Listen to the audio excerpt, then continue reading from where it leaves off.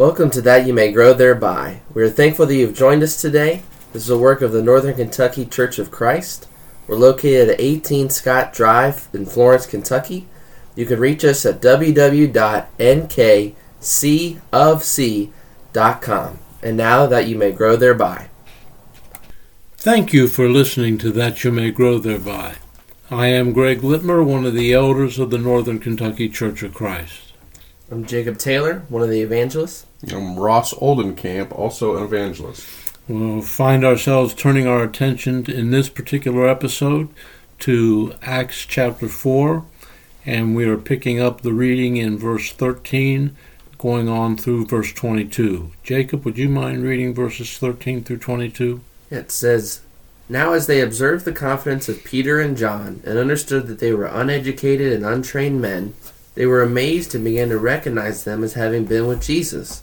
And seeing the man who had been healed standing with them, they had nothing to say in reply. But when they had ordered them to leave the council, they began to confer with one another, saying, 'What are we to do with these men?' For the fact that a noteworthy miracle has taken place through them is apparent to all who live in Jerusalem, and we cannot deny it. But so that it will not spread any further among the people, let's warn them not to speak any longer to any person in this name.' And when they had summoned them, they commanded them not to speak or teach at all in the name of Jesus. But Peter and John answered and said to them, 'Whether it is right in the sight of God to listen to you rather than to God, make your own judgment. For we cannot stop speaking about what we have seen and heard.' When they had threatened them further, they let them go, finding no basis on which to punish them, on account of the people, because they were all glorifying God for what had happened. For the man on whom this miracle of healing had been performed was more than 40 years old." It must have been quite a sight to have these uneducated men standing in front of these leaders and all of these well-educated men in Judaism and teaching them. I mean, they're mere fishermen teaching the noblemen. And I think that some really important admissions are offered in the text for us.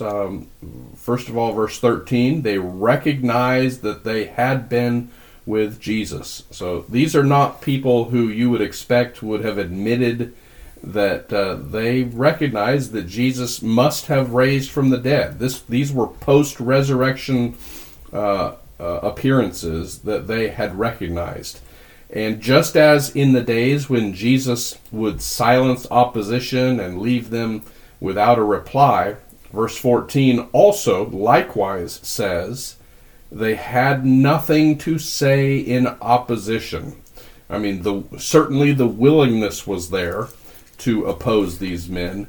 Had there been anything that they could have said to deny the miracle that was done to the lame man, or to offer even a counter explanation, they would have. But there was nothing that could be said.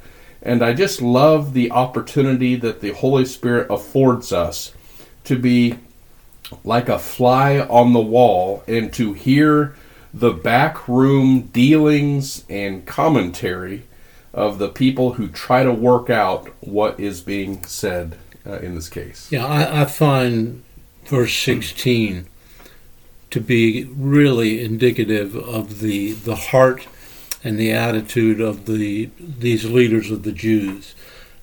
"What shall we do to these men? For indeed that a notable miracle has been done through them is evident to all who dwell in Jerusalem, and we cannot deny it." I've often wondered when I read that passage of, what are you going to do then? Are you just going to say, okay, here's a miracle, forget about it, and let's go on? They have to deal with it in some way, and so the way that they do is essentially to not bring him up that much anymore and try to put it aside. So summoning Peter and John back before them, the Sanhedrin commands them that they should not speak or teach anymore in this man's name. The Greek here is extremely forceful. The idea is absolutely not to let the name of Jesus pass from their lips again. They severely threatened them and charged them that they were not to speak about Jesus in their private conversations or in their public teaching. This order would also provide a means by which legal action could be brought against them should they violate it. Peter and John's answer is essentially twofold and sets forth a principle by which all children of God must be governed. The first part of their response was to call upon the Sanhedrin to judge for themselves and apply what they knew to be true. There are various authorities that we as Christians are bound to obey, the civil government under which we live being one of them. Romans 13 verses 1 through 7 points that out. And Peter himself strongly upheld that principle in 1 Peter chapter 2 verses 13 through 17. However, God is the highest authority of all, and obedience to him, my friends, takes precedence over obedience to any other authority. And the Sanhedrin knew that. Peter and John asked them to determine for themselves whether God would approve of the apostles obeying the Sanhedrin rather than himself. Yeah, I think it's interesting. The end of verse 14 is they had nothing to say in reply. I can imagine them looking at Peter and John, as was discussed, and that they're uneducated, untrained men, and how in the world are they able to speak with this confidence and then recognizing they are with Jesus? And then they look over and see the formerly lame man who was at least there at this point in time, and have nothing to say. I mean, as Acts 3 verse 9 through 10 talked about, all the people knew about this man and walked by him, and now he's standing there. I think it's just, of course they had nothing to say, and it is. They just, let's throw this under the rug and cover this up and not talk about it anymore. And just as Greg pointed out, that is not what Peter and John are going to let happen. The second part of Peter and John's response was essentially that, on the basis of the principle that they had just brought forth, and that the Sanhedrin knew, they could not obey their order. They were continuing to preach. They had seen the Lord's miracles. They had witnessed his suffering, his death, his resurrected body, and his ascension into heaven. They had heard his teaching, and he had commanded them to go and preach the gospel to every creature, so they were going to do it. It is amazing that Peter is the same man who previously had vehemently denied that he even knew the Lord 3 times, which is a wonderful example of what repentance is really all about. Two things. First of all, the earlier generous claim that you have crucified this man in ignorance is a window that is slowly closing for these people. I mean, at some point, you're going to have to recognize that they're just becoming hard-hearted and refusing him, this chief cornerstone who's been established by God. And, evidence is all before them. The admissions are all there. We cannot deny it. They recognize that they have been with Jesus post-resurrection. And one of the greatest and most powerful proofs of the fact of his resurrection is seen in the transformation that took place in the apostles. We may recall that immediately after at the time of the crucifixion, the disciples in John 20 verse 19 are together in one place where the doors are shut, assembled for fear of the Jews. And Jesus appears to them. So how else do you explain the fear of the Jews and huddling together, hiding out, and now we come so far as to say, whether it's right in the sight of God to listen to you or God, you be the judge. We cannot but speak. Obviously there has been, they have been with Jesus, just as the text has said. I think it's worth mentioning again that if any group of people had been in a position to disprove the resurrection claims of the apostles, it was the Sanhedrin. If they could have disproved it, they would have disproved it. And if they could have disproved it, they would have brought this new movement that was causing them so much trouble to a complete stop. They could have caused it to collapse simply by presenting the remains of the Lord's body, but they could never do it. They could not do it. Jesus had risen from the dead. Yeah, I think it's interesting to their possible reaction to verse 19 on what Peter says of whether it is right in the sight of God to listen to you rather than to God, make your own judgment. If they were to say it's better to listen to us, what they are doing is elevating themselves over God by saying our word is something that needs to be listened to over God. And then if they were to say, oh, listen to God, then they're acknowledging that they were in the wrong and that their word wasn't as great as God's, which I think is just a fascinating thing. And also the piece on wherever they choose to fall on that scale, that they're not going to stop speaking about what they've seen and heard. And they're going to continue, and they do. We have evidence in the following chapters that they continue to speak even in the midst of arrest and things that come their way. And for us, an application, are we willing to continue to speak and to teach about what we have seen and heard, what we are reading on this episode and examining everything else in the scriptures?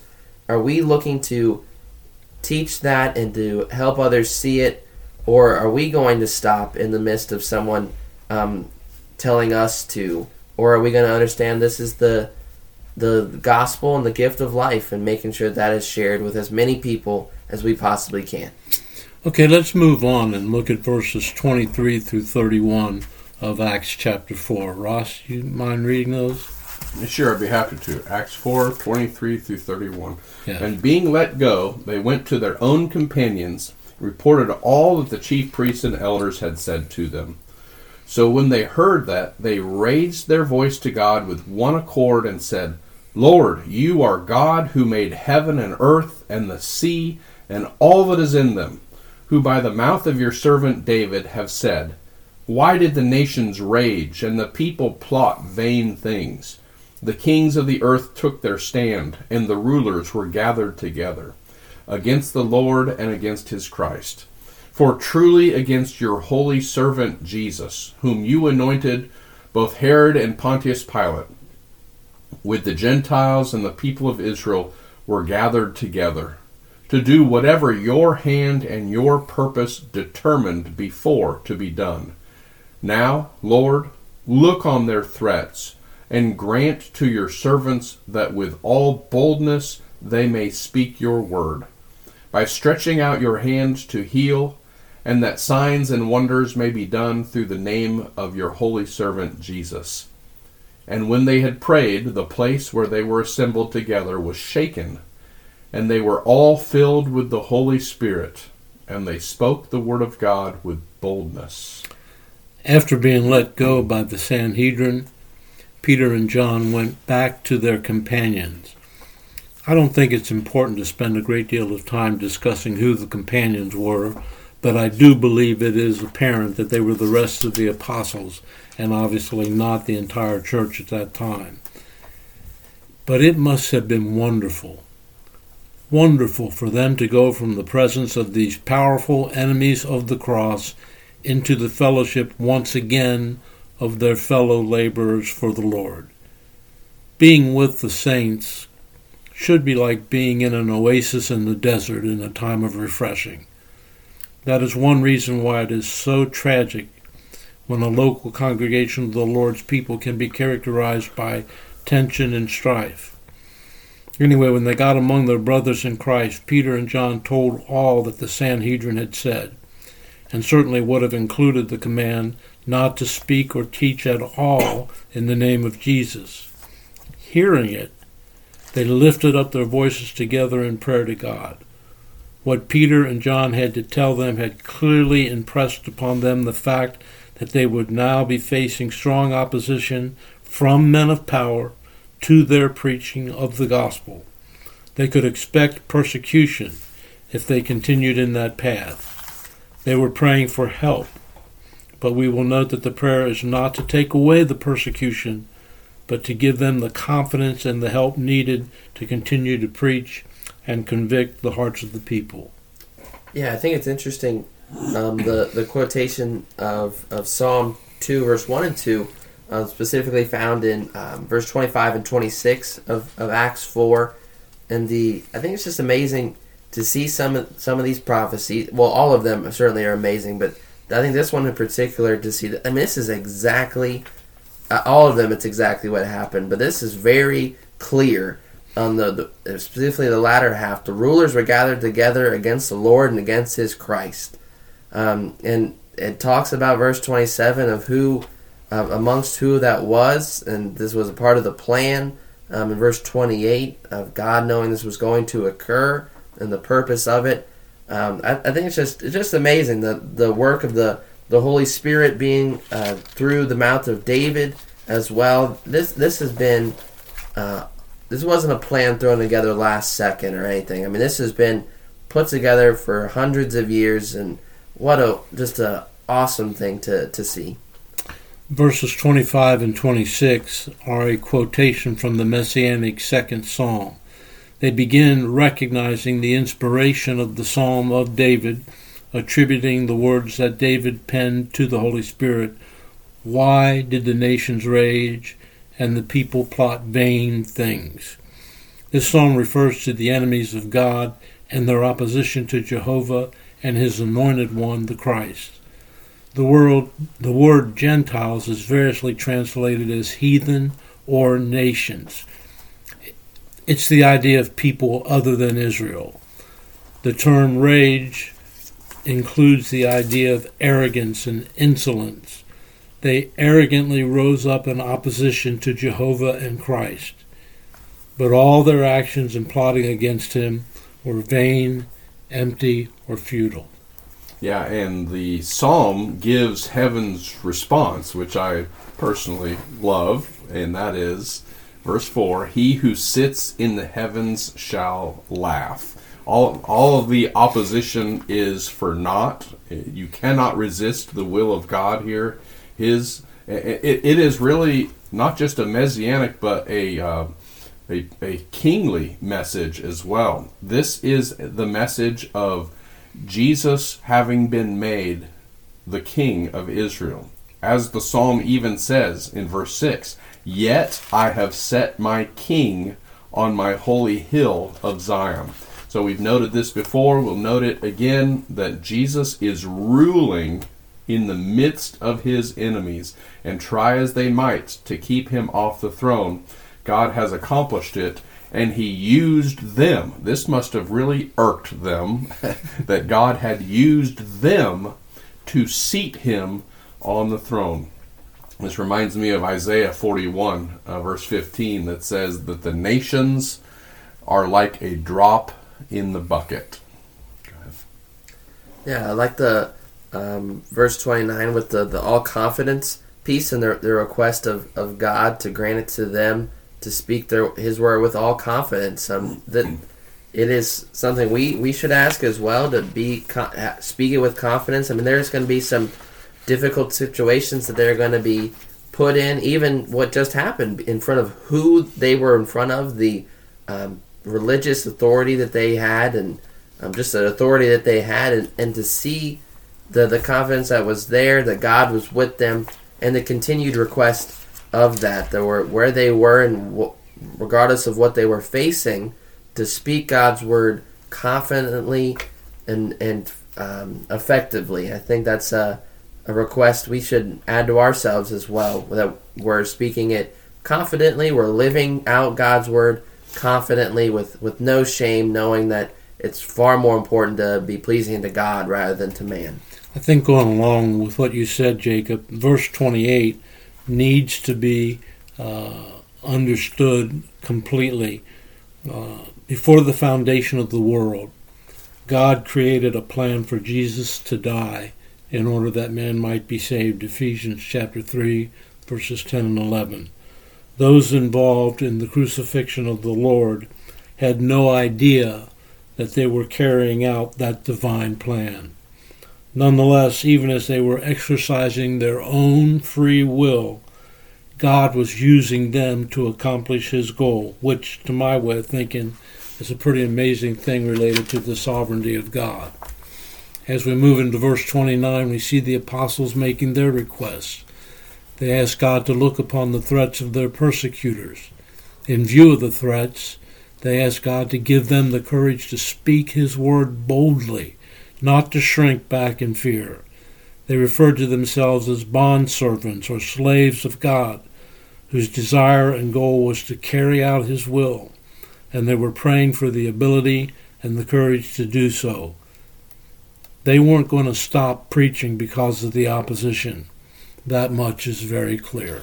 You know, I immediately think of Hezekiah when I read, "Lord, look on their threats." You know, this is a response that Christians should probably tuck away in our own arsenal, and just remember this. If we ever come under a wholesale kind of persecution from our government, that the response is to look to the Lord and just pray to the Lord.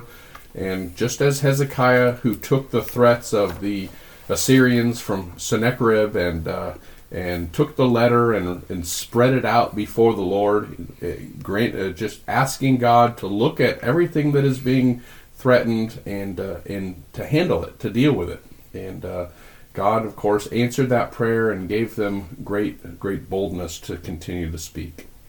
Okay, let's move on and look at verses 32 through 37. I'll go ahead and read those. Now the multitude of those who believed were of one heart and one soul. Neither did anyone say that any of the things he possessed was his own, but they had all things in common. And with great power the apostles gave witness to the resurrection of the Lord Jesus, and great grace was upon them all. Nor was there anyone among them who lacked, for all who were possessors of lands or houses sold them, and brought the proceeds of the things that were sold, and laid them at the apostles' feet. And they distributed to each as anyone had need.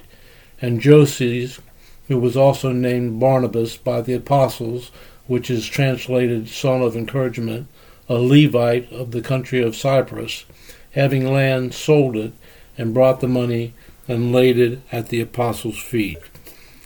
Those thousands of early Christians enjoyed the kind of harmony and unity for which Christ prayed in John chapter 17, verses 20 and 21, and would exhort the Corinthians to in 1 Corinthians chapter 1, as well as in Ephesians chapter 4.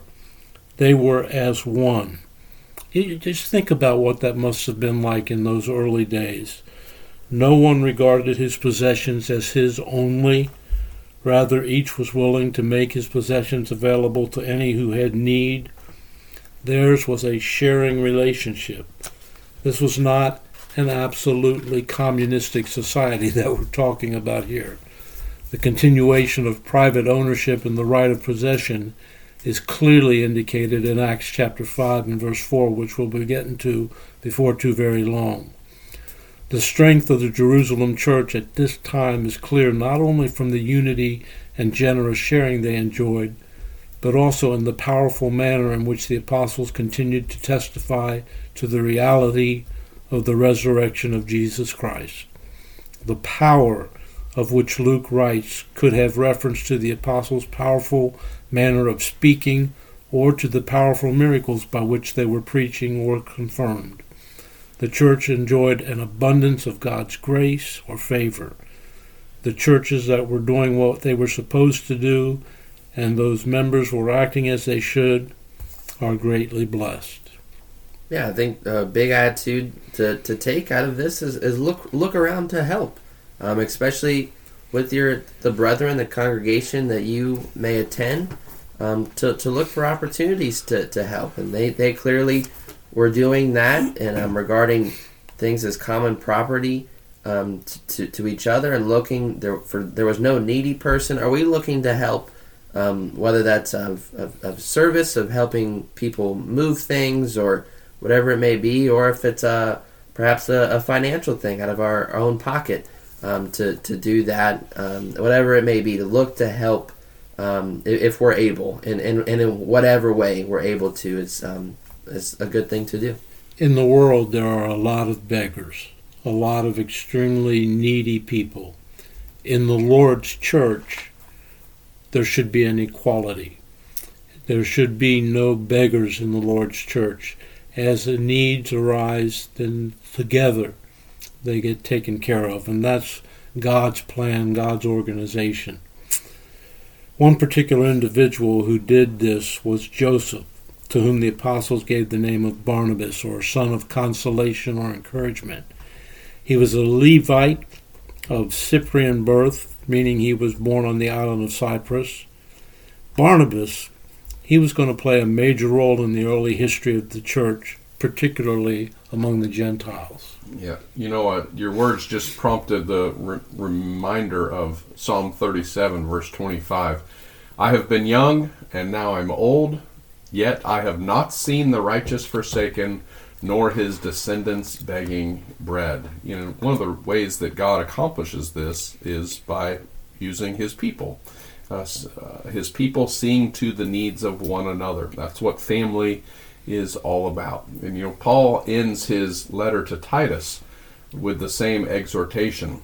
Let our people also learn to maintain good works, to meet urgent needs, that they may not be unfruitful. And the only other thing I wanted to mention about this section is in verse 32.